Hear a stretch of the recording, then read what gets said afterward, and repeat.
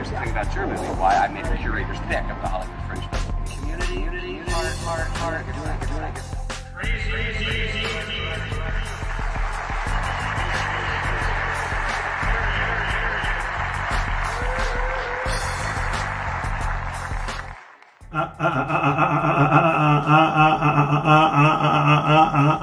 What's going on, people?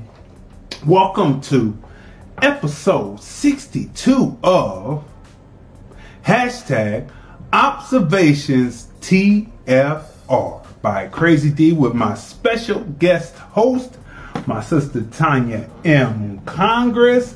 Let's check out the sound. Let's make sure that everything is right. How are you doing this morning, etc., etc.? I am doing, let's see. On one hand, I'm doing too well as to be expected. And on the other hand, I'm doing wonderful this morning. Got up, got some work in this morning. Got my cut up my apple, Honeycrisp apple and ginger. And today is not so good. I got a cup of coffee. I don't have my power drink. I got coffee, so that gives an illusion of power. See, it gives you, you get a quick pick-me-up, but then you're going to crash because it's not natural. It's forced. Coffee is a forced, stimulant. A forced stimulant that has sodium in it and contributes to, if you have problems with inflammation or period. I have intermittent inflammation. So I know that when I choose to drink this cup of coffee, remember I told you everything is a choice. When I choose to drink this cup of coffee, I know that I'm going to have to deal with the inflammation. So I'm going to have to double back. I'm going to have to go get the tart cherry juice mixed with the turmeric and ginger, crushed ginger in that to counteract what I drank here. So everything is a choice. All right. But I'm doing wonderful. Always excited to begin our daily impartations to you guys. Right now, our series is on filmmaking, the art of filmmaking, filmmakers, everything from the business end to the creative end to the business end. And so I'm ready to go. How you doing this morning, D? I'm doing as well as can be expected under the circumstances. We are in the middle of a resurgence of COVID-19. That's right. We are in the middle of a resurgence of COVID-19. I wonder how this resurgence happened. I know what they say in the media, but we've been programmed not to believe the media. Some people believe media hook, line, and sinker, but, we've been programmed not to believe the media, right? The media is somehow they're going to be suspect. And so you're like, how did this happen that this came so rapid, right? And it seemed like once Donald Trump seemed to go mute, he's posting on his Twitter, but he hasn't been coming out to speak. And so, it seems like everything has gone mute, right? Like he's mute, and now they've been talking about this is going to be the darkest situation ever. I say dark. I say whenever people use the word dark, they're so if you're black, then you're self-hating. If you're using the word dark, right? But if you're the other, right? Other than melanated, other than black American black people, then you are just a hater, right? And you're using those terms, and those terms aren't the best terms, right? So all of a sudden now everything that you see on the media is doom and gloom. Oh, you must shut down. All I can say is people, quote unquote, voted for what they wanted, right? And so as he begins to shut down Because this is what this is setting up for him to shut down everything. And whatever reason you think that they are shutting it down, well, they're going to shut it down. And all that freedom. See, it's one thing to be free. It's another thing to be in freedom. We talked about that, right? Freedom, right?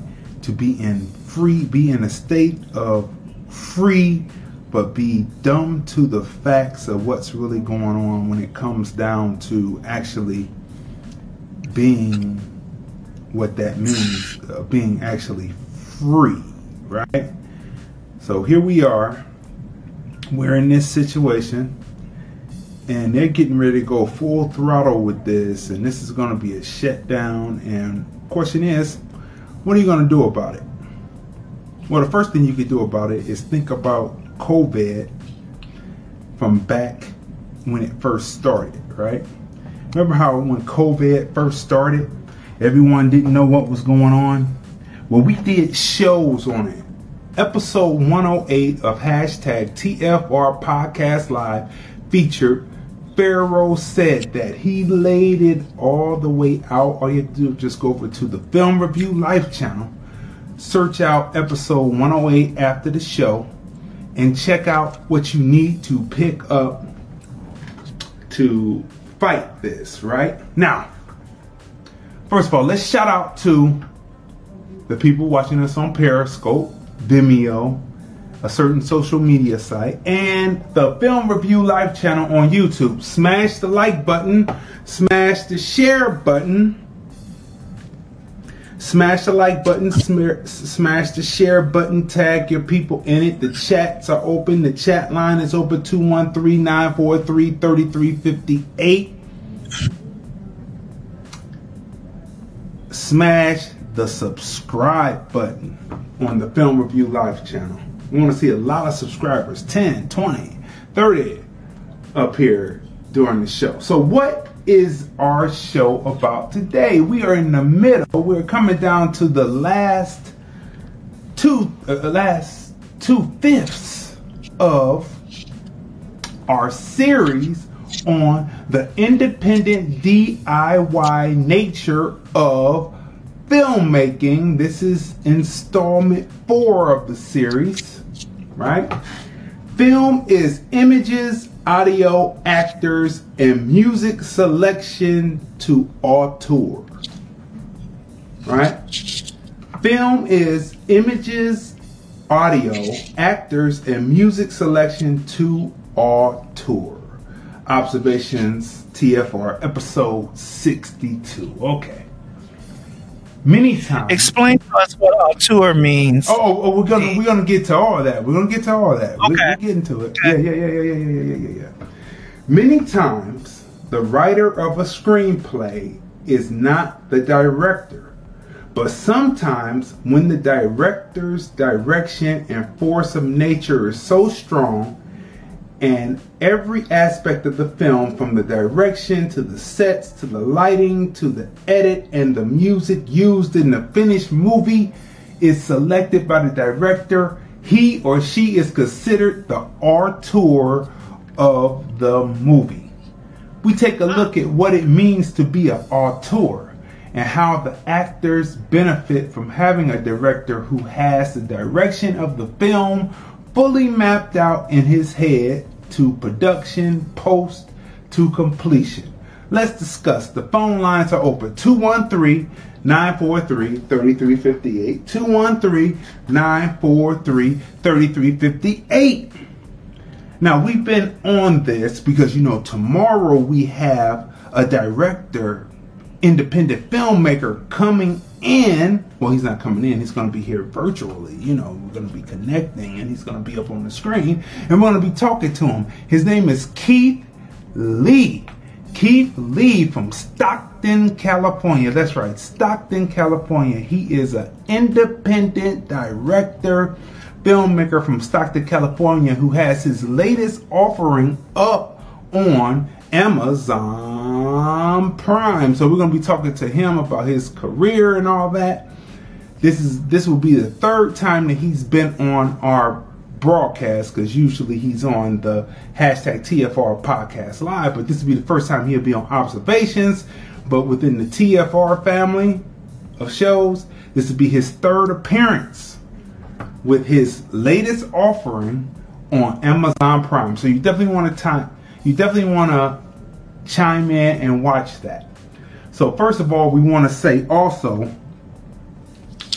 get well to Stuart Elsie. He's one of the actors in A Preacher's Life. He's the lead role in The Preacher's Life, and he's contracted COVID-19, and we want to send out best wishes, and prayers are up already. And get well, brother, get well. Yes, that's right. And also, we need to talk about and say condolences to the family and friends of Bobby Brown. Bobby Brown's son, Bobby Jr., dies at 28.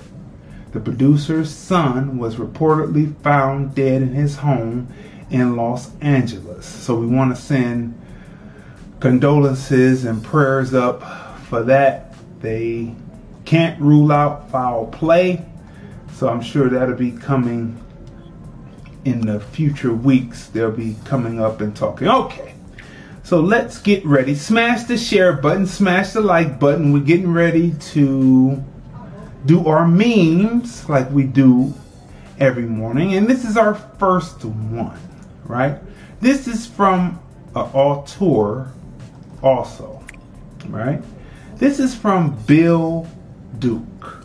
Bill Duke, the Auteur. You know, most people know Bill Duke most definitely from Car Wash, right? Mm-hmm. The scene with the stands out most. Well, there's quite a few, but the scenes that stand out, the scene that stands out most is the one with Richard Pryor and his women. And if you got to believe in something, why not believe in me? Like the Pointer Sisters. The Pointer Sisters, that's right.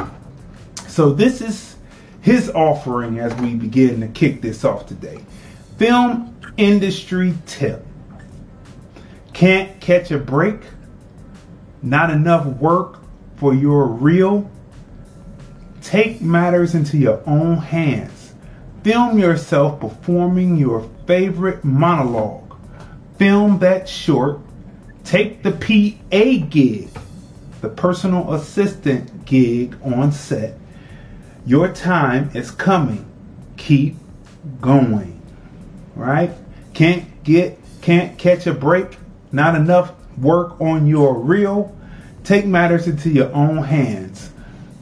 Film yourself performing your favorite monologue.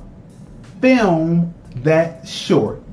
Take the PA gig. Your time is coming. Keep going. That's from Bill Duke. Yes. Bill Duke. Actor, director, filmmaker extraordinaire, independent. Let's move on to our next meme right here. Our next meme. You don't need to rebuild a relationship with everyone you've forgiven. Just because you're at peace doesn't mean they're not still toxic. And let me say something about that. Okay. All of this is very important in relationships and filmmaking also. You don't need to rebuild a relationship with everyone you've forgiven.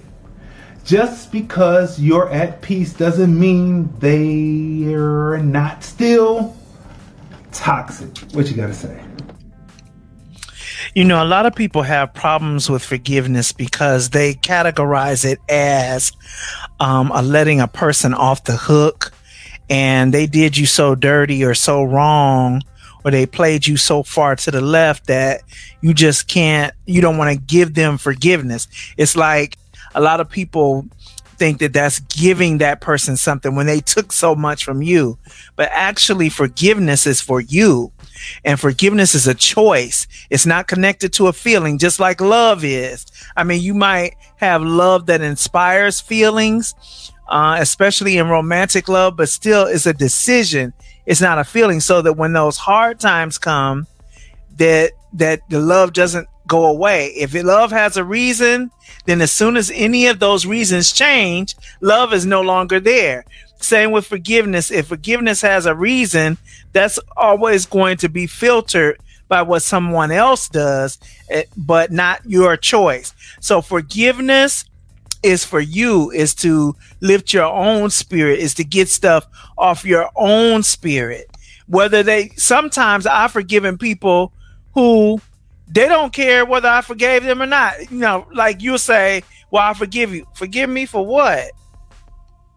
They don't have any remorse for what they've done. Yet I choose to forgive you for several reasons. I have a switch that's borderline. It could be looking like I need some FANAP or something, you know? So I got one of these switches that can be flipped. And so my choice to forgive you is for me. It's for me to allow you to continue to live life based on what you have done, and me not end that for you prematurely. So forgiveness is for me. And once you choose to forgive a person and you walk away, or you no longer do business with them or be in a relationship with them or count them as a friend, you're free. It's a freedom to it. It's a burden lifting, right? So just because you're at peace doesn't mean they're still toxic. They're still toxic. They're somebody else's problem now. I forgive you because you need me to, and I'm going on. So let's go to the next meme here. Root chakra needs your attention right now. Find your secure place. Establish and become confident when it comes to your stability in your home. Our bodies is our temple, which is known as our home. If you're not home, then our soul is homeless. There's a lot of mixture between singular and plural here. But anyway, root chakra and possession, like our or mine. But anyway, root chakra needs your attention right now. Find your secure place. Establish and become confident when it comes to your stability in your home. Our bodies is our temple, which is known as our home. If you're not home, then our soul is homeless. If you're not home, then our soul is homeless. Now that sounds like a lot of voices, like there's a need for some FANAP or something, like. Can I put that in layman's terms? Yes. But you see, he said our bodies is our temple, which is known as our home. If you're not home, then our soul is homeless. If you're not home, our soul is homeless. If a person is not writing as close to... Well, anyway, go ahead. This is hard to discern whether this person is just being deep in matching us all being as one individual, so she's using the terms interchangeably, or she just doesn't understand correct English and how to write it or whatever. It's hard to discern that, but basically there are, and Christian people don't get bound up, don't go get, getting on the horn talking about, she didn't switch to New Age. No, you need to know how to embrace and know how to break down other belief systems in relations to your own. Come on now. Let's stop being ridiculous. Root chakra, there are 7. Okay, starting from the crown, the top of your head, all the way down to your midsection where your loins are. I'll keep it clean, where your loins are. There are 7. So your root chakra is called the root chakra because it is the center of where everything comes from. That means that you must be healthy. That indicates a healthy state of mind, a healthy heart, and all of that. So what basically this is saying is that pay attention to yourself. Take care of yourself, mind, body, and spirit. Basically, that's what this is saying. Take care of yourself, mind, body, and spirit, so that you are your best you for anybody that comes into your life. All right, let's keep moving. Now, we were talking about this a couple of weeks back, and I saw this meme. I said, I break all spells that keep me asleep to my own magic. I break all spells that keep me asleep to my own magic. Let me interpret. Okay. Hold on 1 second. Go ahead. The spells are words that both you speak and other people speak concerning you.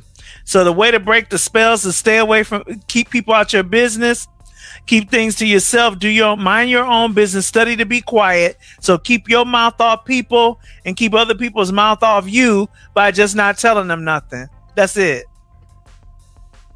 That's interesting because that kind of goes along with this next meme right here. Interesting. Some people should stay off social media because they are letting their stupid show. Some people should stay off social media because they are letting their stupid show. Right? Mm-hmm. Stupid show. Smash the share button, smash the like button. We have an entertaining show because we're going to be talking about auteurs today. Right? We've talked about many different things, but now we're talking about auteur. Okay. I can't respect you. Thought that was good. I can't respect you. I just can't. Wow. It's true. Once the person sees you and they see you in a different light, it's hard to respect. It's different. All right. This one right here. I love seeing stuck-up females from high school built like the lunch lady now. I love seeing stuck-up females from high school built like the lunch lady now. That comes from J. Cool. Let me talk about that. Go ahead. That's funny because I experienced the same thing on the other end. I was always a pudgy child coming up, and because I was pudgy, society tends to equate pudginess with not being cute. It's not that I didn't think one way or another whether I was cute or not. I didn't think I was ugly, so I didn't think one way or another about that. But it did when you're a child and you're not being liked for a particular thing. It kind of messes with you a little bit, right? But what's funny is when you run into those little boys that you used to like, and y'all well grown, y'all been grown 20, 30 years now, 40 years, y'all been grown, and you run into them and you looking like, and I'm still full figure. I never ceased to be full figure. Even at my smallest, I was full figure. And when you run into somebody and you looking the hottest you ever look, and you run into them and they can't even hold a conversation with you for saying the D word in between. Tanya Ellsbury, damn, Tanya Ellsbury, and y'all trying to have a conversation. You trying to have a conversation. How you doing? How's your family? How's your sister? How's your mom? They find, damn, Tanya Ellsbury.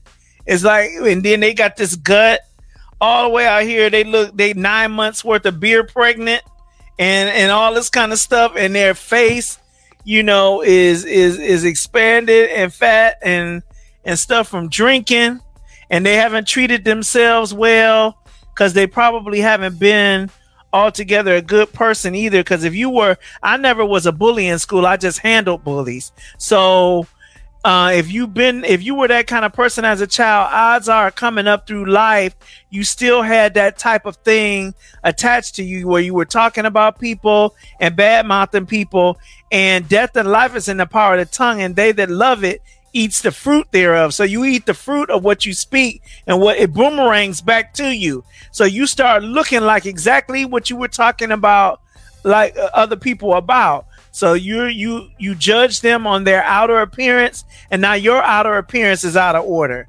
You understand? So when I see that, it's funny. It's a lightweight type of, even though it's so far back, some could call it petty or whatever. But if that's the only area of pettiness I got, I keep that. I celebrate that when I run into people and they looking like they've been through 5 years of war, and I'm looking 20 years younger than I am.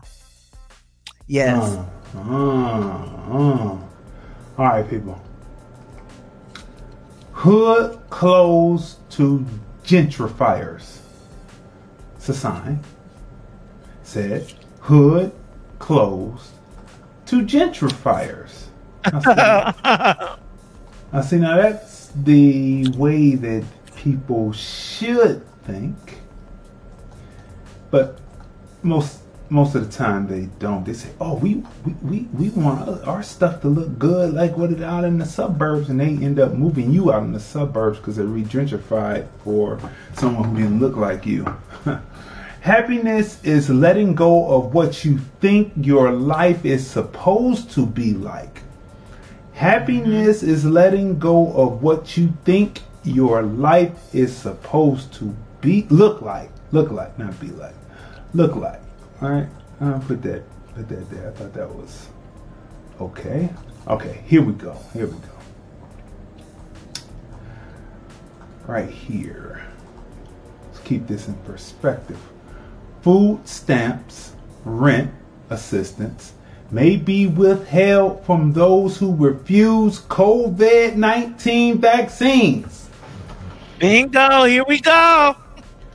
Food stamps, rent assistance may be withheld from those who refuse COVID-19 vaccines. I think they did something like that in California, not talking about the COVID, but a few years back. It was something they were a law that they were trying to pass, that if you were a felon or something, that, you know, food stamps and all that, doctor, whatever they use for doctors and rent, well, you automatically can't get housing if you're a felon. But I thought they were cutting off the food stamps and trying to do that. But that went down, and that was under the Democrats. People have a short memory of the party of slavery. I'm being nice. I'm not using my catchphrase, my pronunciation of the, I was about to say it, Democrats. I'm being nice because people really do think that they're Democrats. But anyway, I am African first. I am black first. I want what's good for me and my people first. And if my survival means your total destruction, then so be it. I am African first. I don't agree with that part right there. I am American black first. I want what's good for me and my people first. And if my survival means your total destruction, then so be it. And for those who feel that that's so shocking, well, the last part, and if my survival means your total destruction, then so be it.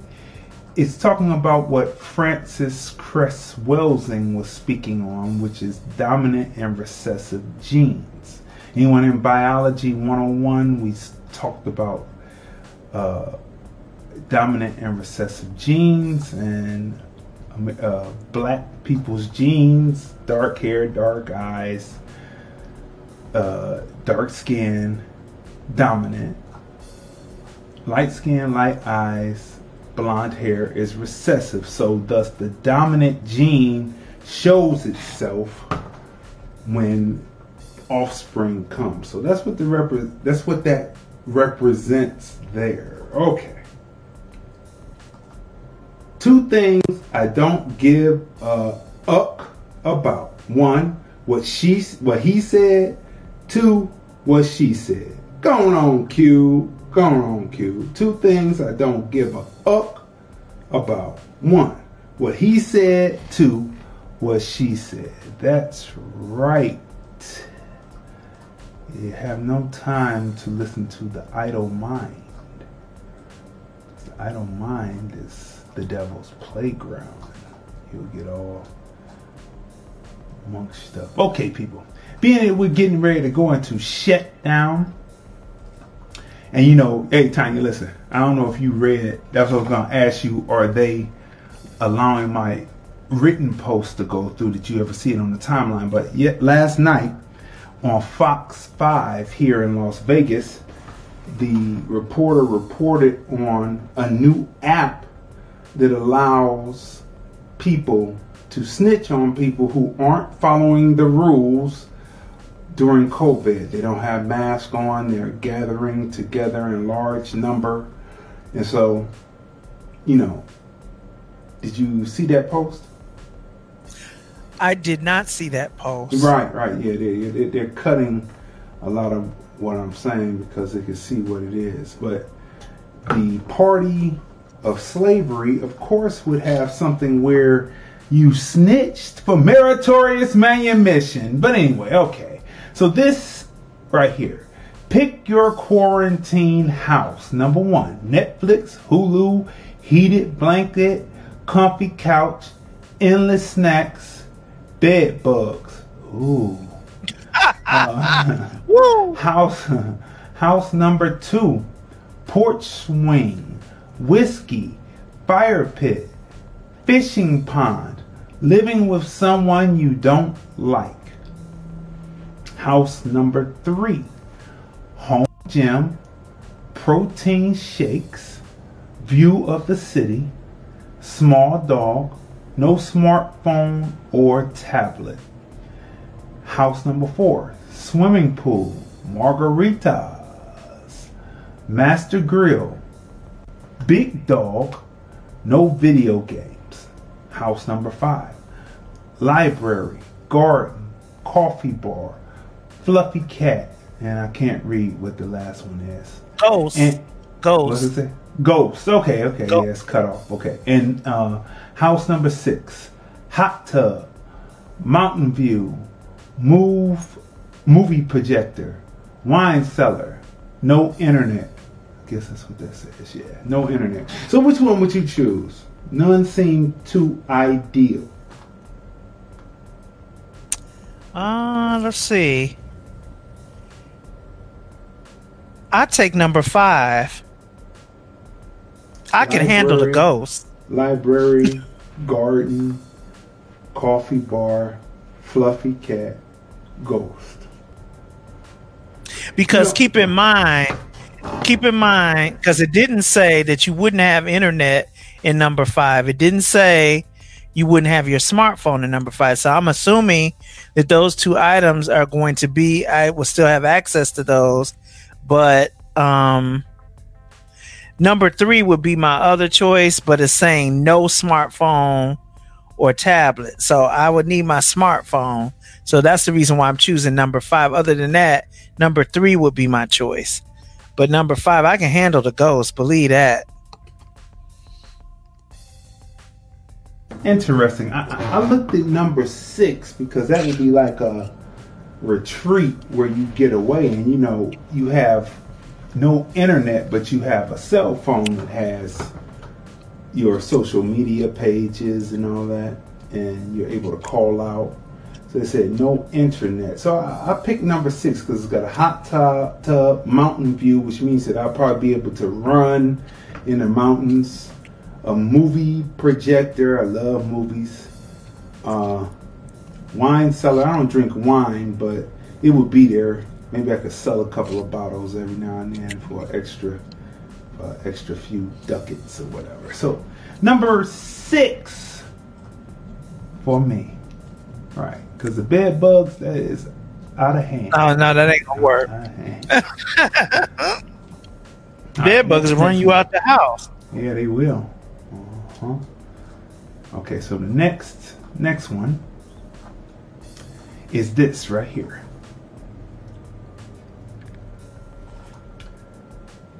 It's not my job to be likable. It's my job to be myself. The right people will gravitate. It is not my job to be likable. It's my job to be myself. The right people will gravitate.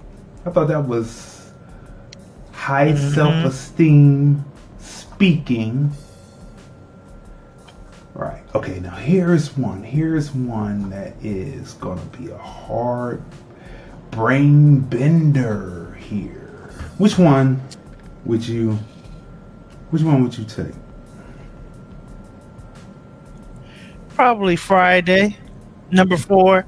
Or you would take it and let all the rest go? What are those other movies? I don't number that the one movie is what is the movie with her? It's called Get It or something like that. It's a cheerleader movie. With okay, no, I don't have that. Right? No. And then that's Love and Basketball, the second movie. And then the third movie is Meth and Red. That's How High. How High. How High, yeah. Up to the sky. Yeah. But I think that I'm totally disinterested in number 1 and number 3, number 2 and number 4. But if it's one that I could watch more than a few times and know that it's going to be funny, number 4. Number 4, Friday. Huh? You know what? When Friday came out, because I was so much into being out there, selling my mixtapes and being on the move, I couldn't grasp the movie of just sitting there all day doing nothing. I've learned to appreciate it now, but back then I couldn't grasp it. But it is a classic film, but I couldn't grasp it then, and so check the Facebook feed. I'm already on it. I just posted part 2. Okay. Because they shut us down, so I don't know why they did that, but we just put it back up. So the people, we're still on Observations episodes page, and let me go here to groups and put this back in because they are acting insanely crazy over there at a certain social media site, right? So you should be able to see it because I just reposted. Yeah, I see it. I see it. I gotta repost it too.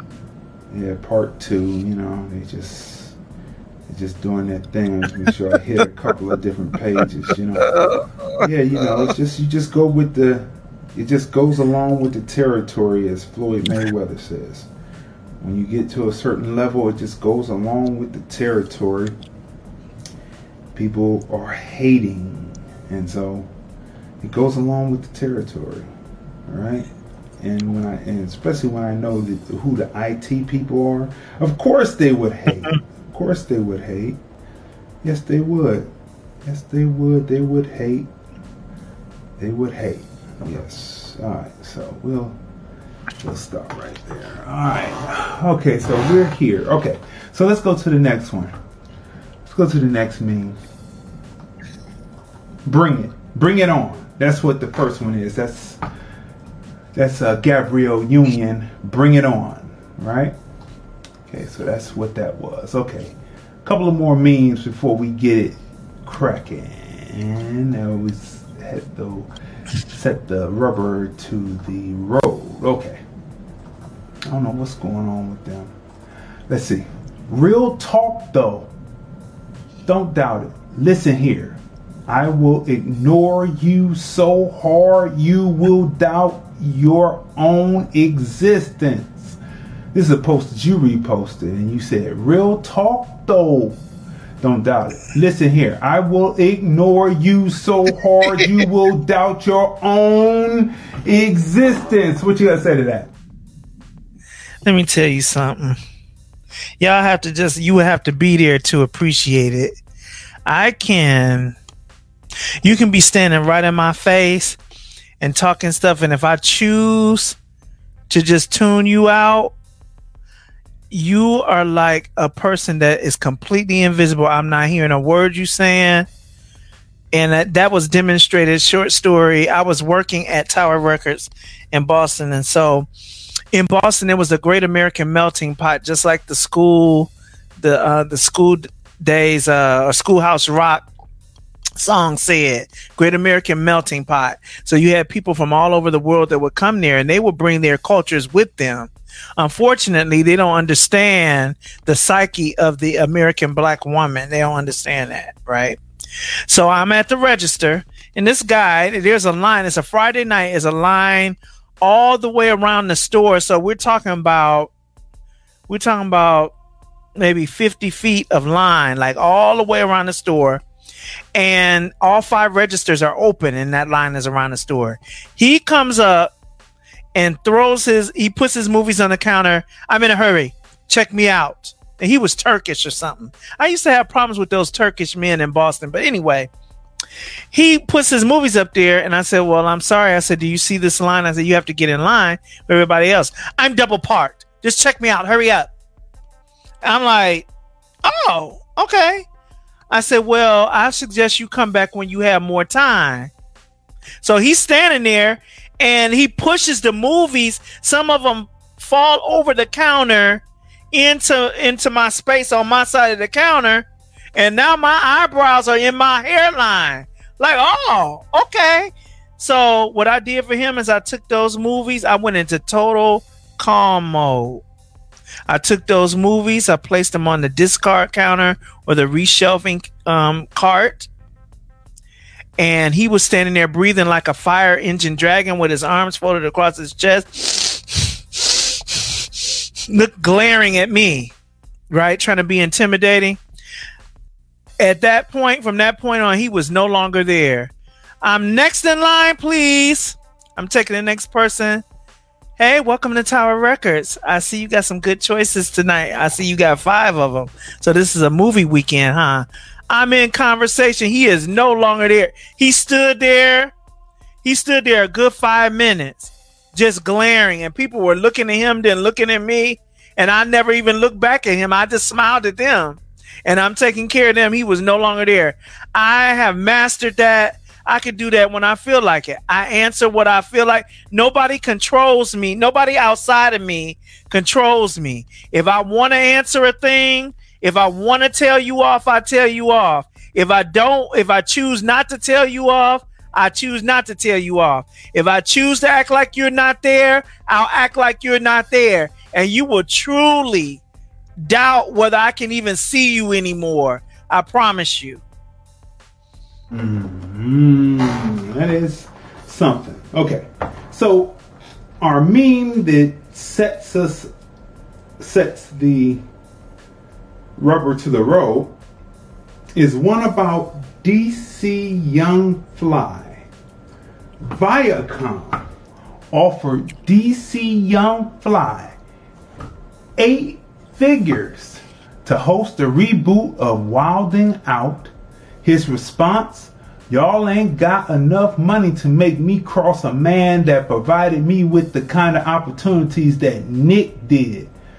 A real one, 100. Wow. You see, DC Young Fly is a real one. You understand? And so, some other people will say, well, shit, let's move out the way. I mean, it's cool. You know, he was cool to me, but, I got to do my thing. That's what they did with Dave Chappelle. When Dave Chappelle left for a while, some of the people kept the show going. Some of the very people who he had, helped, kept the show going. But then it went to, they changed the show over to Keenan and Peele, right? And Jordan Peele is going on to do Get Out and et cetera, and all the other films. All right, people.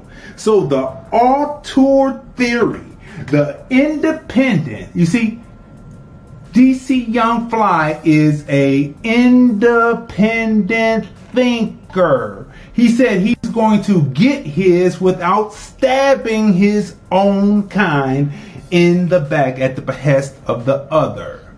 Film is images, audio, actors, and music selection to auteur. The independent, do-it-yourself nature of filmmaking, installment 4. All right, so on our poster here, we have 2 prominent auteurs, right? Well, we have an auteur, right? And we have an actor that he debuted in his 1925 movie entitled Body and Soul. Being we're speaking about mind, body, and soul. We're speaking of Oscar Micheaux and Paul Robeson. Okay, so let's go through this. So let's look up Oscar Micheaux, Tanya, and let's tell the people who Oscar Micheaux is. Micheaux. Last name, Micheaux. Oscar Micheaux. It's very important that we know our auteurs, those who were fighting against the images that were being perpetuated in Hollywood. It is very important that we know our auteurs who were fighting against those images. So, who is Oscar Micheaux? Oscar Micheaux was a pioneering African-American author and filmmaker, and without a doubt the most famous producer of race films. He was born near the metropolis, Illinois, and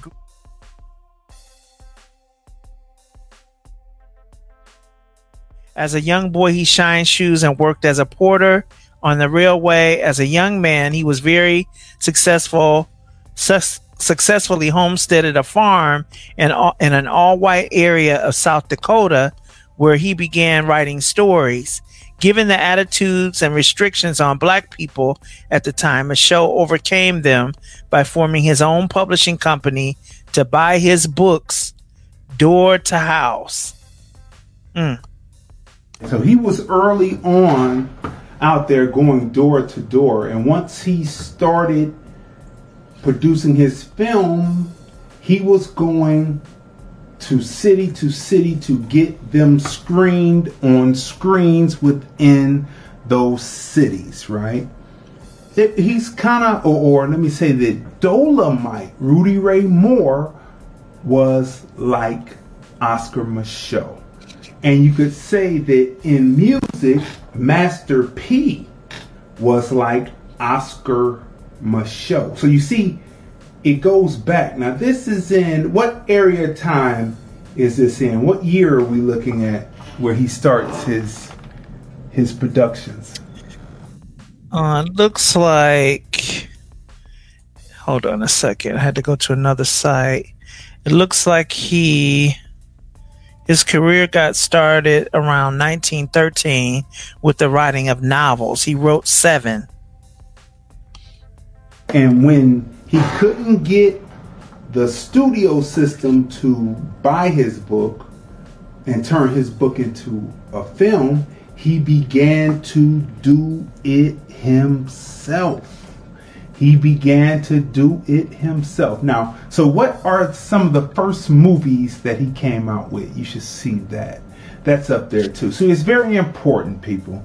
The auteur theory has to do with the mind of an independent, do-it-yourself type of director, filmmaker. The person that will find the financing, will have every little detail of the film in his or her mind and put down and go and even barnstorm city to city. But how many of you know about Oscar Micheaux? Those who are, if you know about Oscar Micheaux, click 1. Press 1, push enter. We're going to look and see how many people know about Oscar Micheaux. If you don't know about Oscar Micheaux, put 0. If you didn't know about Oscar Micheaux, the filmmaker, the independent, right? Let's see. So when did his first films begin? Okay, now he has 73 films. He was one or more films a year, starting in 1919 all the way up to 1940. He had at least one, and most of the time more than one film per year, all the way up to 1940.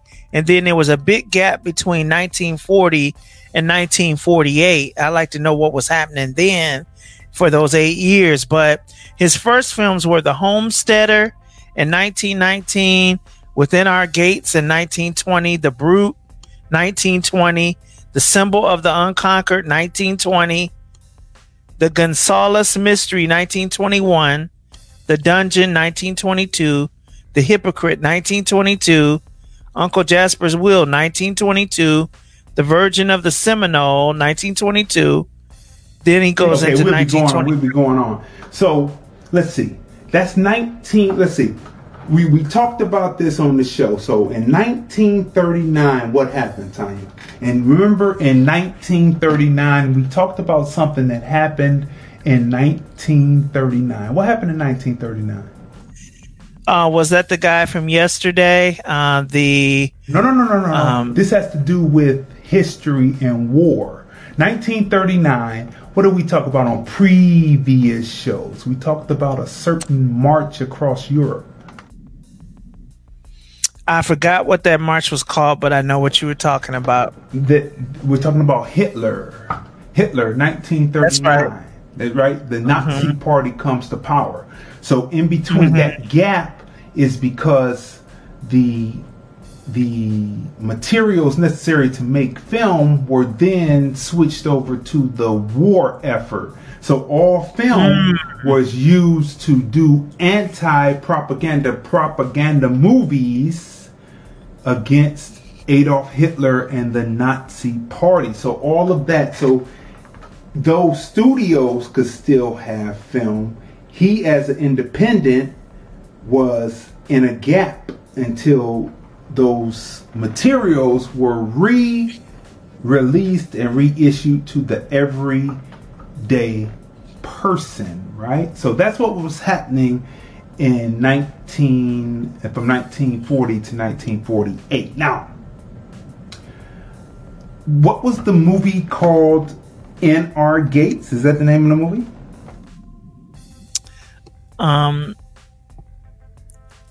You mean around that time? No. Back. So 1919 or 1920 was a film called In Our Gates. No, it was The Homesteader. But just give me Within Our Gates. Within Our Gates. Within Our Gates, 1920. Okay, 1920. In Our Gates is Oscar Micheaux's response to D.W. Griffith's The Birth of a Nation. In this film, it showed the reality of what was really happening. White men chasing after black women, and plus it's a storyline, but for the most part, it's showing what was actually happening, where the white man was taking advantage of American black women. What's so funny about the Auteurs films, Oscar Micheaux, is when you watch them, the same issues that we're dealing with today are the same issues that were back then. It's like, if you get a chance to know our history, you have to listen, you have to watch in black and white with the, I'm going to call them subtitles. I'm just going to call them subtitles. But, you know, the writing in between, you see what's happening and you say, wow, that's the same thing that's happening today. The same complaints that we have today. Why? Because we have been on that perpetual hamster wheel. But you won't know that because they have moved the history of Oscar Micheaux. How many of you knew that Oscar Micheaux actually existed? How many of y'all know about Paul Robeson? Look up Paul Robeson real quick. How many of you know about Paul Robeson? And if you don't know about Paul Robeson and you're supposed to be an American black actor, and let me expand it out even further, and you're supposed to be an actor, and you don't know Paul Robeson, something's, especially if you're American black and you don't know Paul Robeson, something is amiss. Something is awry. So we bring this to you today because this is the auteur theory. Because film is images, audio, actors, and music selection to auteur. So tell us who Paul Robeson is. Paul Robeson was an American bass baritone concert artist and stage and film actor who became famous both for his cultural accomplishments and for his political activism. Educated at Rutgers College and Columbia University, he was a star athlete in his youth. He also studied Swahili and phonetics at the School of Oriental and African Studies in London in 1934. His political activities began with his involvement with unemployed workers and anti-imperialist students who he met in Britain, and continued with support for the Republican cause to the Spanish Civil War and his opposition to fascism. In the United States, he became active in the civil rights movement and other social justice campaigns. His sympathies for the Soviet Union and for communism, and his criticism of the United States government and its foreign policies caused him to be blacklisted during the McCarthy era. He was white, boy. Yeah, I know they always say black, but it's white man doing this white underbelly. It's white ball. He was white ball, people. He wasn't blacklisted. He wasn't blackballed. He was whiteballed because he was looking for something else. But in our previous shows, we showed you why those particular movements of governments and all that and those ideologies don't work for American black people. We already broke it down. And this is getting to Paul Robeson because when you understand history, you see that he was left out there to dry. Where were those communists? They were just using him because he was a famous person. He thought that that could be a way for American black people because of the injustices that we suffer. But he soon found disillusionment in it because they left him out to dry when he was no longer famous. All right, people. So we have a presentation. Of course we do. Cut together by yours truly, Crazy D, the film dude, right? So we're going to go into this presentation, and you know how we do. We pause every now and then to bring more context to the context, right? So the first thing is to let you know where the term auteur comes from, right?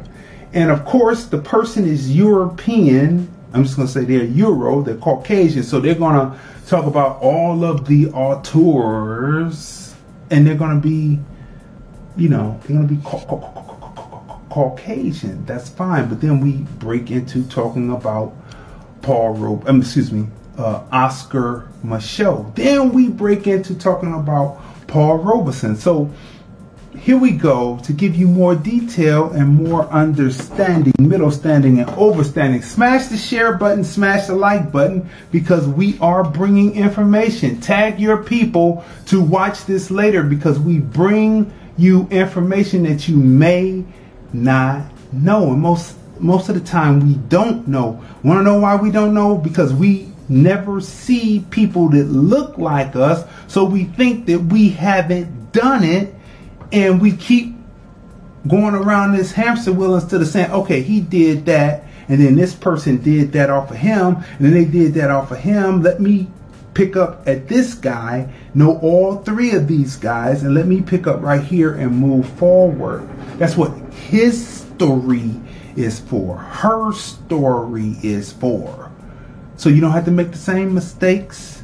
You can know what's going on, and you will know that your people did more than contribute. They built this boy. So let's go on. Here we go.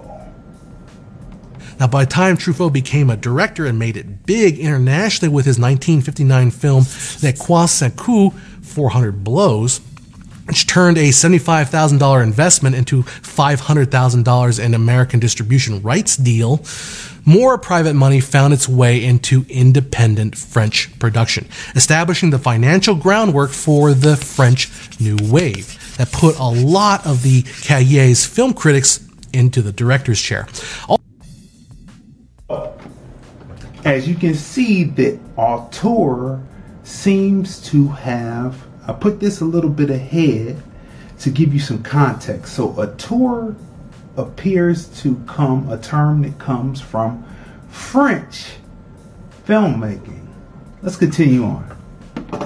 Ultimately, Truffaut's call for the cinema d'auteur may not have been a universal plea for cinema, but a manifesto against French commercial films that would ultimately lead to the French New Wave. But film critics across the Atlantic Ocean would take Truffaut's idea and run with it.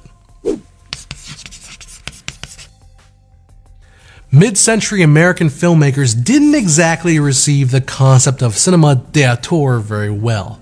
Unlike French cinema, which had always been small, artisanal-like productions, Hollywood and the studio system was an assembly line with films produced on a large-scale collaborative effort. But one film critic would really bring auteurism to the American public eye: Andrew Sarris. Sarris, writing for Film Culture, created the term auteur theory in his landmark essay Notes on the Auteur Theory in 1962. Heavily influenced by André Bazin and the Cahiers du Cinéma, Sarris puts forth auteur theory as a way to judge films by the way of their director. In the essay, he outlines three premises as a series of concentric circles for determining whether a director is an auteur or not. The first premise of auteur theory is technical competence of the director as a criterion of value. That is, a great director must be at least a good director, at least holding elementary skills in craft and technique of filmmaking. Now, moving inward, the second premise is a director must have a distinguishable personality that can be seen over and over again in his body of work.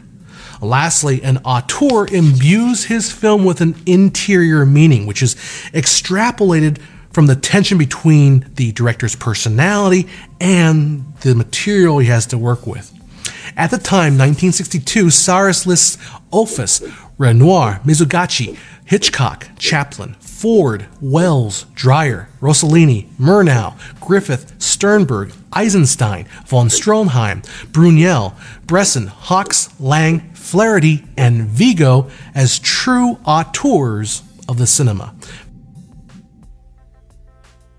Okay, did you see who's in the top row? It's Chaplin. We talked about United Artists yesterday, and D.W. Griffith is in the second row, right? And do you see what is missing? Do you see who is missing? There are filmmakers, there are American black filmmakers shooting film, even if it's on 8mm. There are American black filmmakers shooting film during this time, but did they get any classification as an auteur? Would they get a classification as auteurs? Later in the 70s with Sweetback's Bad Ass Song, Melvin Van Peebles, would he be considered an auteur? Have you ever seen Sweetback's Bad Ass Song? Do you know about Melvin Van Peebles? Do you know about our tours? Do you know that he, like Oscar Micheaux, was an author at first? And much like Micheaux, you see how history repeats itself. This is back in the early 1900s. We fast forward into the 1960s, and he can't seem to find a studio that would turn his books into film. So he turns and does it himself. So let's continue on, right? So that's what the definition of auteur theory, where it comes from, what it means. So let's move into Oscar Micheaux. Smash the share button, smash the like button, because we are bringing you information. Film is images, audio, actions, actors, and music selection to auteur. So let's continue on. Masters of film whose body of work must be studied to appreciate their career-spanning genius. I'd like to speak for a minute or so about Oscar Micheaux, a pioneering African-American filmmaker who was born in 1884, began his work as a novelist, and when no one would make his novels into a film, he did it himself. He began with a film called The Homesteader in 1919. He made a response to D.W. Griffith's incredibly racist Birth of a Nation with Winona Gates, and he continued on to make films in both the silent and the sound era up until 1948 on marginal budgets of $5,000 to $10,000, releasing the films himself, distributing them often out of the back of his car, the trunk of his car. He would travel from state to state and distribute them. Along with another filmmaker, Spencer Williams, whose films like Blood of Jesus represent an enormously important part of cinema history that's been overlooked. At that time, the dominant cinema did not represent African Americans in any positive light at all. And so these films of Oscar Micheaux and Spencer Williams are extremely important, not only as documents of cinema history, but also in giving a voice to those who are being marginalized by the dominant cinema. Now, you can believe me or you cannot believe me, but Empire was a religious story. Now, again, you can believe me or not believe me, but Empire, you know, the one that you were criticizing all the time, was a religious picture. Most of the film, well, all of the film that came out from black directors and auteurs were based on everyday life, but based on passages in the Bible. So when you watch Oscar Micheaux's films, they are full of these references, right? And so you see the tug of war. There's one in our gates, right? That was the response. But in there is a preacher, right? And you see Booker T. Washington's picture on the wall. Now, this is actually while Booker T. Washington is alive. This is not like later and it's a documentary or it's a film based back then in the 1920s. But you actually see Booker T. Washington's picture on the wall, right? And there's a preacher there, and the preacher is talking to, now he used all black actors. He would use like fair actors who could pass, but he used all black actors. So the white men in the film were actually black men, but they represented as white men because they looked that close, right? The preacher, much like the complaint of the preachers today that can get their palms greased by politicians to look the other way, is discussed in this film back in 1920, in the 1920s. We're in 2020, and it's still the same discussion today. And unlike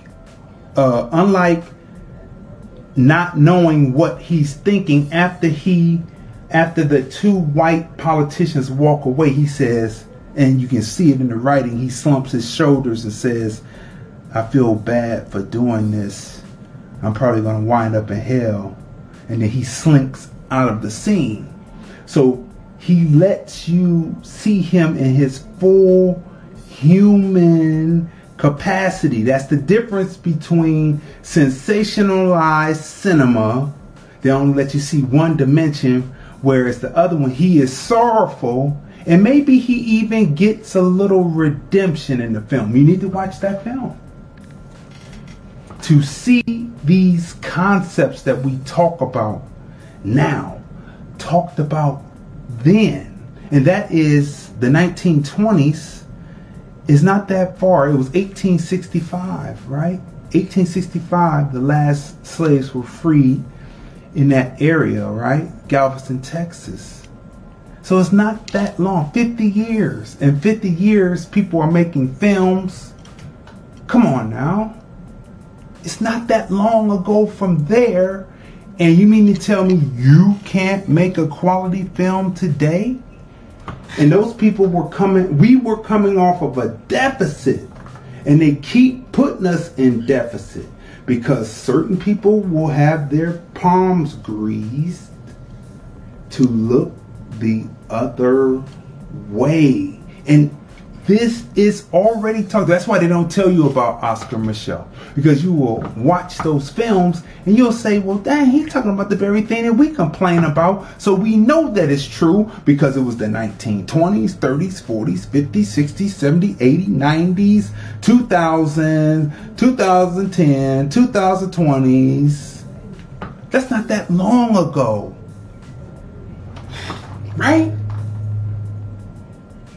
So we just have to put it in perspective. Have you ever looked in the back of a dictionary and they have all the presidents? Either it's in the front or the back. And they have all the presidents, and what you notice is the presidents, when they are elected, they would be children and would have been able to run into those previous presidents. That's how close all of this really is. This is not ancient history. This is history. This is our history now. 1920 is our history now. And for you not to know who Oscar Micheaux is and to watch his films, they're on YouTube. You can watch them. You can see what it is. So let's continue on. So Oscar Micheaux's films are now available on DVD, and you can easily rent them.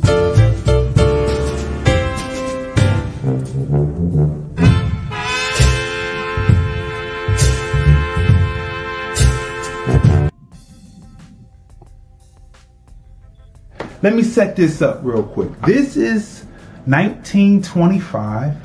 This is Paul Robeson that Oscar Micheaux. Paul Robeson was already a stage actor established. He put Paul Robeson in his first film, right? This is Body and Soul, right?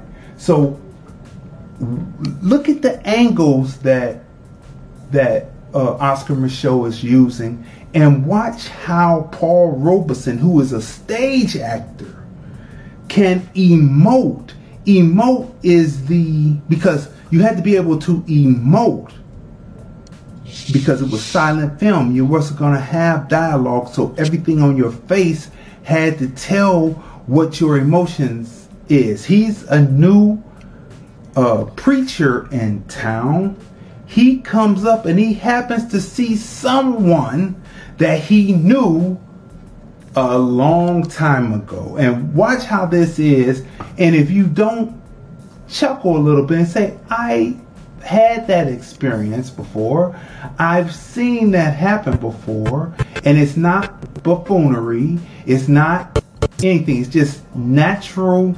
It's just a natural reality of how it would be if you saw someone that you wouldn't necessarily want to see. Rent them.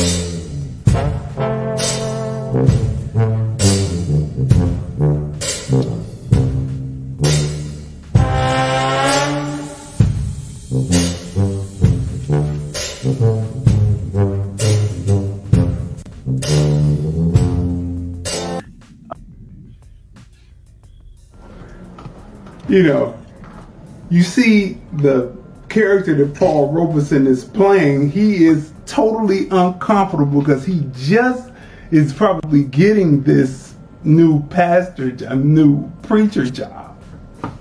And he steps up and he sees somebody from his time when he was doing crime and he was locked up. So he does everything possible to play it off. He cracks a joke. He looks and the guy is like, yeah, I know you. I know what's really going on. He's kind of, this character is kind of like Spike Lee's character, Shorty, in Malcolm X, where he comes up to Malcolm when he is speaking in the mosque and he tells him, oh man, what kind of hustle you got on now? I know who you are. I know this. He said, this ain't no hustle, brother. This ain't no hustle. The black liberation upliftment ain't no hustle, brother. And so then that parts ways, right? And so this is kind of like, and when people are historians of film like Spike, he probably drew that character of Shorty, because that's a fictitious character. It's not in the book. He draws this fictitious character, and it's like this guy right here in Oscar Micheaux's film. Not to mention that the music that they chose, remember, film is images, audio, actors, and music selection to auteur. Those who, because what's left now is the silent film. And various organizations choose the music that they're going to use. So this music they used was pretty funky for this. I had to search through quite a few because some of them were kind of melancholy, and I had to cut through some. And this was a very funky delivery of music, and I said that was a great choice for that scene. It brings that scene to life. And I mean, it's just hilarious the way that he emotes with his face, and you're sitting there like you can see that he is totally uncomfortable, to the point again that he cracks a joke, and then the guy is pretty much emotionless. He says, I know who you are. Let's get this hustle, nigga. Let's get this hustle. You know what I mean? So this is what Body and Soul is about. It is a religious picture. Most American black films are religious pictures. There's a foundation to it. What you gotta say? I thought that was excellent, and it's really funny because in my adult life I have an appreciation for art forms that I overlooked in my youth coming up, and that's one of them.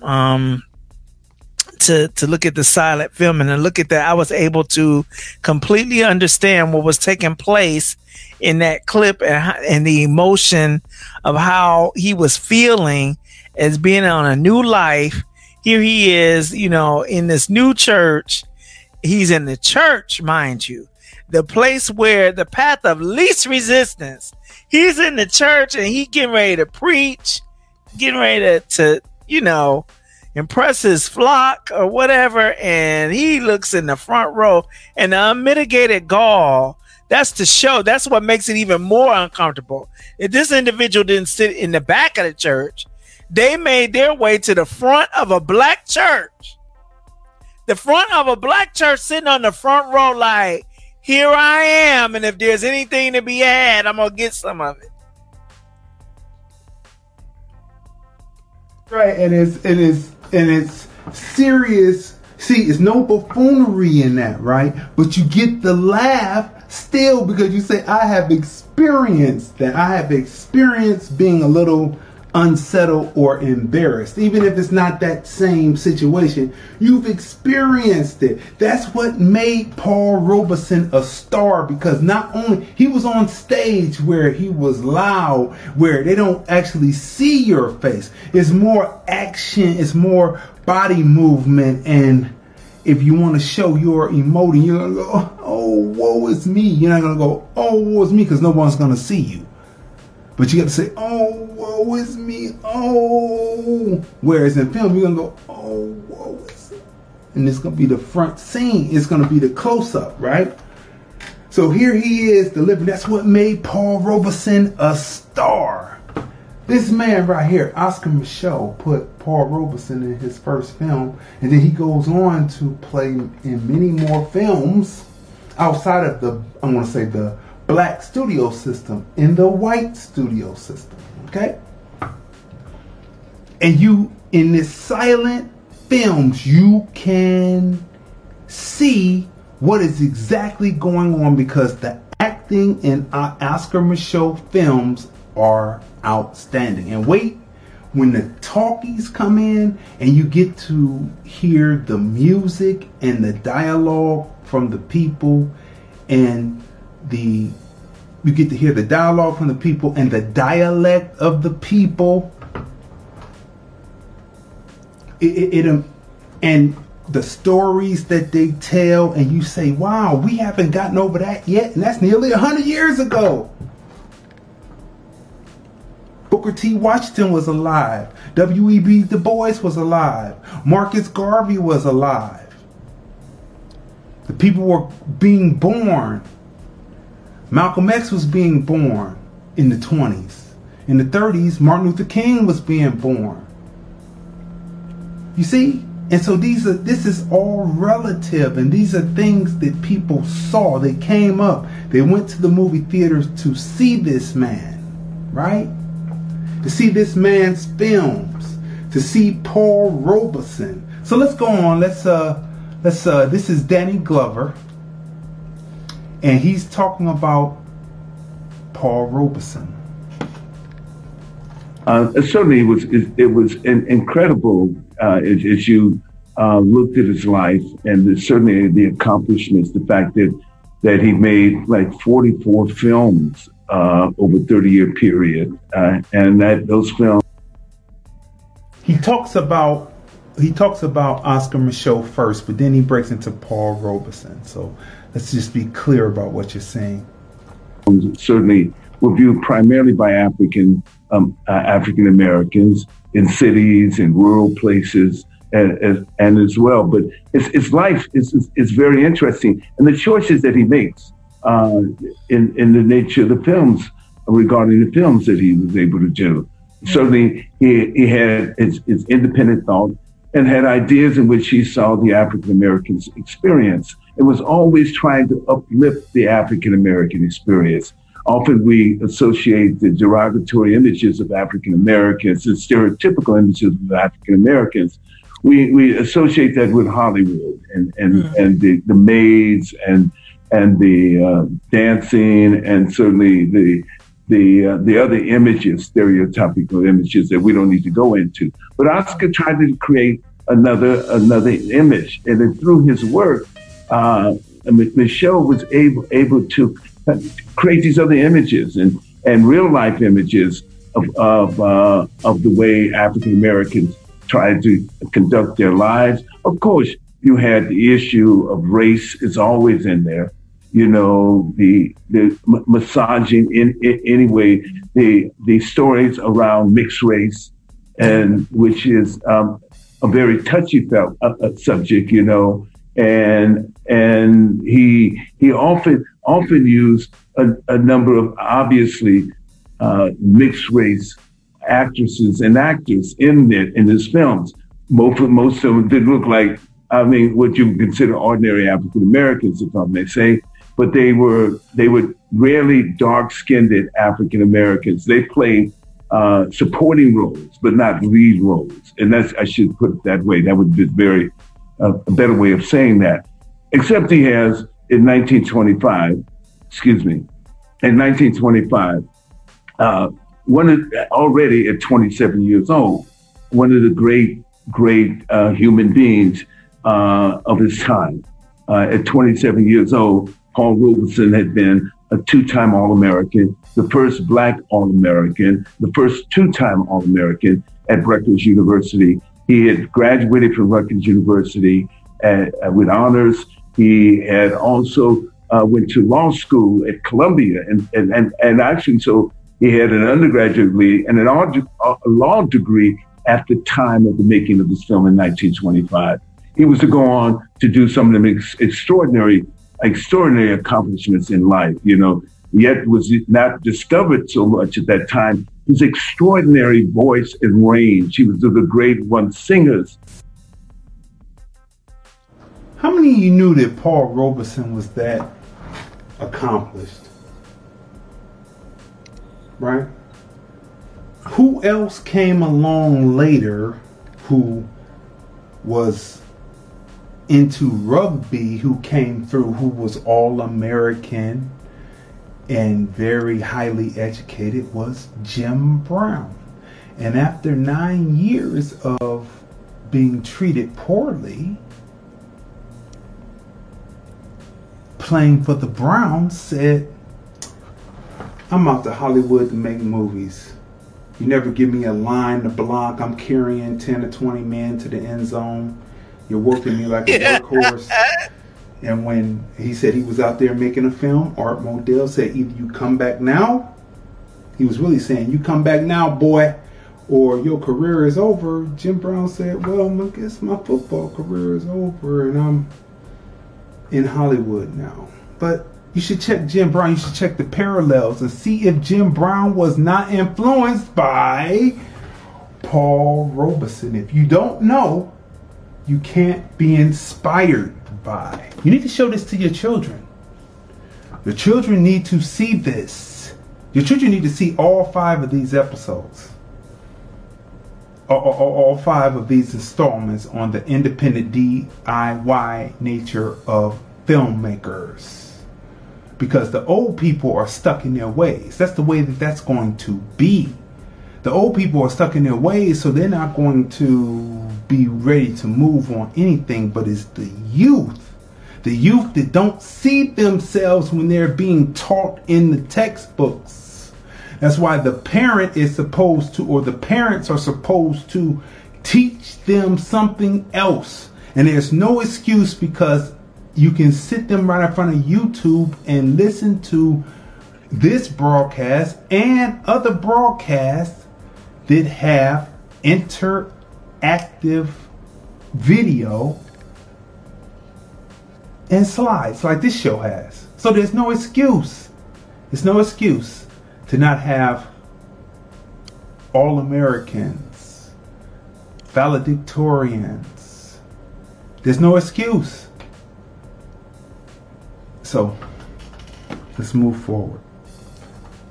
Moving to New York to attend Columbia University Law School, Paul immediately heads for Harlem, now the center of a renowned cultural renaissance. By the time he arrived in Harlem, he was a hero. He was known for this extraordinary record that he had compiled at Rutgers. Twice an All-American football player, a dozen varsity letters, also a distinguished scholar at Rutgers. He already stood out, so his arrival at Harlem was instantly noted. I don't think he had decided, and he said as much, that he hadn't decided what he wanted to be until perhaps his last year in college, when he had to make up his mind. He decided he didn't want to be a minister like his father wanted him to be. So he said, okay, I'll do law. Not because he had any great love for the law. And as things turned out, he never did. After he got his law degree and was hired by a white firm, one white secretary, he called her in the office and said he needed for her to take down some dictation. And she said, I don't take dictation from niggers. You see, Becky is in the room. Becky is in the room, and she says she does not take dictation from no. Right? You see that? You see how that is? You see how this is? It's a checks and balances type thing. Okay. Mm-hmm. The men were quote unquote liberal, but the women in the office were conservative. That's how they keep the balance. So either the men are conservative and the women are liberal, saying they're, or vice versa. It's all a game. Right? There was a Becky in the office.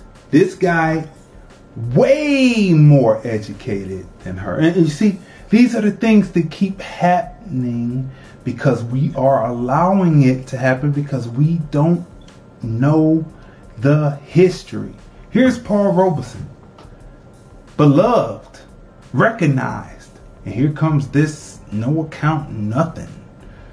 Probably didn't have anything but a secretary certificate from knowing how to type and take shorthand, telling him what she wouldn't do for N, right? So let's continue on. Fact is, the employer did even suggest that he might open up a branch in Harlem and put Paul in charge of it. But he told Paul that none of the firm's white clients would really allow him to represent them in court. And he wasn't interested in joining a profession in which he couldn't reach the highest rungs. Paul first appears on stage in amateur productions in Harlem. About this time, he meets Eslander Cardozo Good. It certainly wasn't love at first sight or anything like that. My mother was a Renaissance woman, won a scholarship to Illinois at 15 in chemistry, and wanted to be a doctor, went to Columbia Medical School. She could keep up with him intellectually, she could talk about anything. It was her idea. She made no bones about that. She decided, this man for me. And she decided that the mission on her part of helping him reach his maximum potential outweighed whatever she could do in her lifetime. And there was partly an element of ambition, call it opportunism if you will. In a sense, it would be fair to say he married Mother, partly on the rebound because Jerry Neal turned him down. She was a young woman from Trenton whom Dad met when he was a freshman in college and was really his first love, without a doubt. The new Mrs. Robeson wastes no time in taking over the management of her husband's career. In 1922, he makes his Broadway debut in Taboo. Although the drama flops in New York and again on an English tour, critics recognize Robeson as a potential star. On his return from England, Paul appears on Broadway in the musical Shuffle Along and occasionally in local concerts. It's really remarkable to see him in this silent film because I think so many of us think about his singing voice, and yet his performance is still, without hearing his voice, incredibly powerful. His charisma, just his physical presence and that kind of emotional intelligence that you can see with him in his performance style. I was wondering if you could just reflect on him as an actor, because many people think about him as a singer, but don't talk with much detail about his acting skills. Well, I don't think. I think it's the kind of presence in terms of that. You know, we go back to the early days of film, and certainly the images. We go back to Charlie Chaplin, and we had a certain image of Charlie Chaplin that we never could accept another image of him except the image that we saw in this film. But Paul had this kind of pride, you know. I mean, Paul's father, an ordained minister, was an escaped slave. And so Paul had he had the history, the presence of ordinary African-American people, I felt that. So he was there, and he was so powerful in his presence, you know, and so dignified in his presence, in his silence and everything else. He had that was one of the most extraordinary things about him. If I could say he was a great actor, is how we determine acting at any stage in time. The evolution of acting from the silent movies through the first talking movies, through going through the extraordinary movies and studying of actors and tools that actors had as we move post-World War II are certainly evident. You know, the presence of him, whenever he was on the stage, and whenever he was in front of the screen, you had to pay attention to him. Paul Robeson, you had to pay attention to him, right? So you see, people, there are situations that have come before. How you know how to negotiate, maneuver, or get out of those situations is you have to look at the past. Those who came in the past, so that you can make your present better. The independent DIY nature of filmmaking. 4. Film is images, audio, actors, and music selection to auteur. Right? So this is what we have for you people. We bring this part 4 to you because installment 5 tomorrow is Keith Lee from Stockton, California. Keith Lee, independent filmmaker from Stockton, California. His latest offering is on Amazon Prime. There is a rich history and a rich body of work of independent filmmaking by American black people, some who were in the studio system of Hollywood playing extras, playing people in monkey suits, people playing in the African jungle scenes of Johnny Weissmuller, or just the African scenes, King Kong, right? But they did more outside of that system, right? And so you have to do your research to know the auteur theory where it pertains to American blacks. And we are more than happy to bring this, more than proud to bring this to you today, so that you will, if you didn't know Oscar Micheaux, and you didn't know Paul Robeson, just 2 of the giants. So many more. Ossie Davis was doing the narration. Ossie Davis knew Paul Robeson, right? Because he was coming along. So there's a line of history, of people connecting. When you really see it, there is only, it's really only 1 degree of separation, but I'll say that's 7. But really, in actuality, it's only 1 degree of separation between people, really. Right? Especially with this new social media, there's really only 1 degree of separation. So we've got 20, you got 10. What you got to say?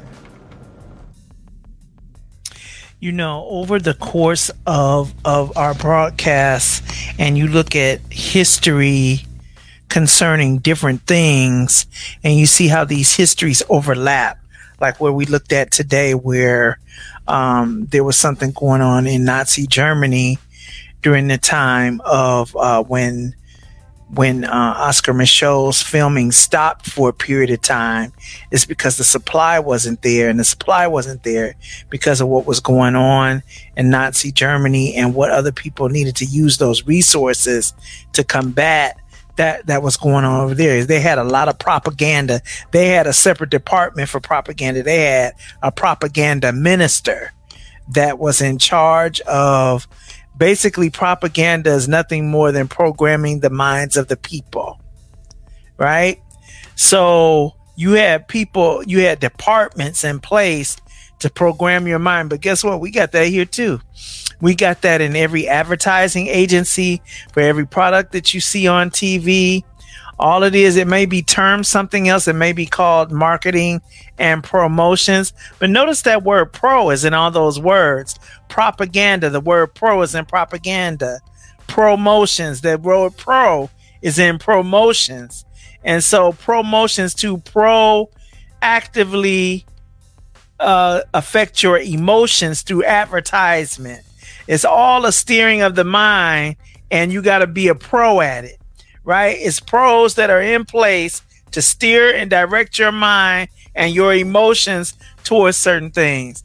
And so here on hashtag ObservationsTFR, you're going to learn lots of things that help you take a big 5,000 piece puzzle or more and connect those pieces and connect the dots so that you're able to see.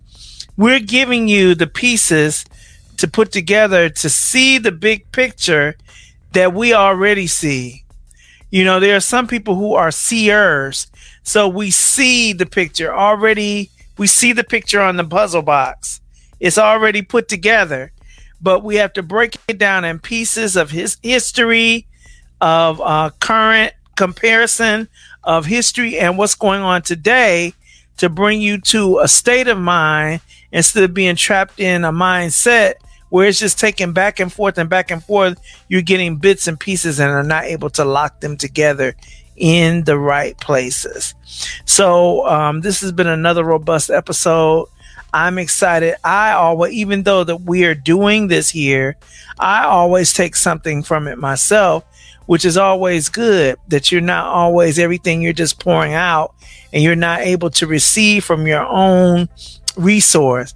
So we have it for you today. Go back and look over it again. Go back and look at the previous episodes as you are able and see how much more that you benefit intellectually as opposed to binge watching some other buffoonery that comes on. That's a steering of the mind too. If you find yourself more given to that than you are educational opportunities, then you may want to check yourself. And this is a good time to start doing it before 2021 comes in. All right, people. The auteur theory, we gave you the definition. We gave you the definition of what an auteur is. We showed you an auteur in Oscar Micheaux. We showed you a phenomenal actor and singer in Paul Robeson. We've just been bringing information to you the way we believe that it should be brought. You know what I mean? So when you work with someone like me, I have a knowledge of I have a knowledge of the past to bring forward in the future, to bring a better outcome in the future. Now, those who do not have the knowledge of the past often repeat the same foolishness over again that was not successful. You got to really, if you don't want to read it in books, you need to watch Oscar Micheaux movies or any of the other black filmmakers of that time, because they're going to tell you something. It's going to be able to unlock for you many of the mysteries. They're going to give you the keys to open the door because it was already laid down for you. It was already laid down for you and it's already there, but they don't push you towards that. They push you off from it. Right? So, what can we say? We brought another jam-packed show. Tomorrow is installment 5, the independent DIY nature of filmmaking. And we have Keith Lee from Stockton, California. He has his latest offering on Amazon Prime. We will have him on. He will talk about his career. He will talk about filmmaking, behind the scenes, all of that. It will be very, very, very, very, very, very, very interesting. You do want to tune in. 9:30 a.m. Pacific, 12:30 p.m. Eastern on the Film Review Life channel. Smash the subscribe button. Smash the like button. We will be on, and we will be on with the 2 hours, and we're going to go through. I might even show some clips of his films, right? So stay tuned. You need to be there. If you are an aspiring filmmaker, then you need to be in the building via the stream, watching the stream, right? So look. We got 12 minutes left, but it's hot under these lights, and we gave you so much information. I'm about to end this right now. Listen. You have been watching another great, robust episode of #ObservationsTFR by Crazy D with my special guest host, Tanya M. Congress. We will see you tomorrow on Friday. Can you believe it's Friday again?